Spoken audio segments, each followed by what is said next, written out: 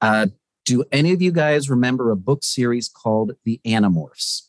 K.A. Applegate. Yes. Animorphs is great. Animorphs was awesome, but she had a pen name for a book series called Barforama.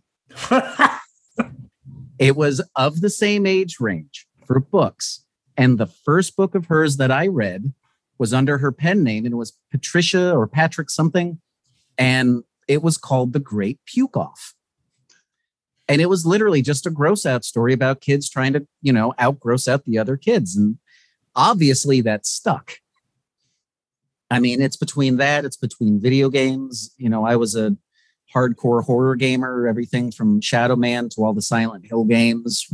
Never got into Resident Evil because I was too much of a first-person shooter, but it was a lot of that stuff. And lastly was music. As a musician, I was hardcore into atmospheric progressive metal like Tool and Dream Theater and Opeth. And lyrically and atmospherically inspired a lot of my writing. And, we all rip off little pieces of stuff that's around us.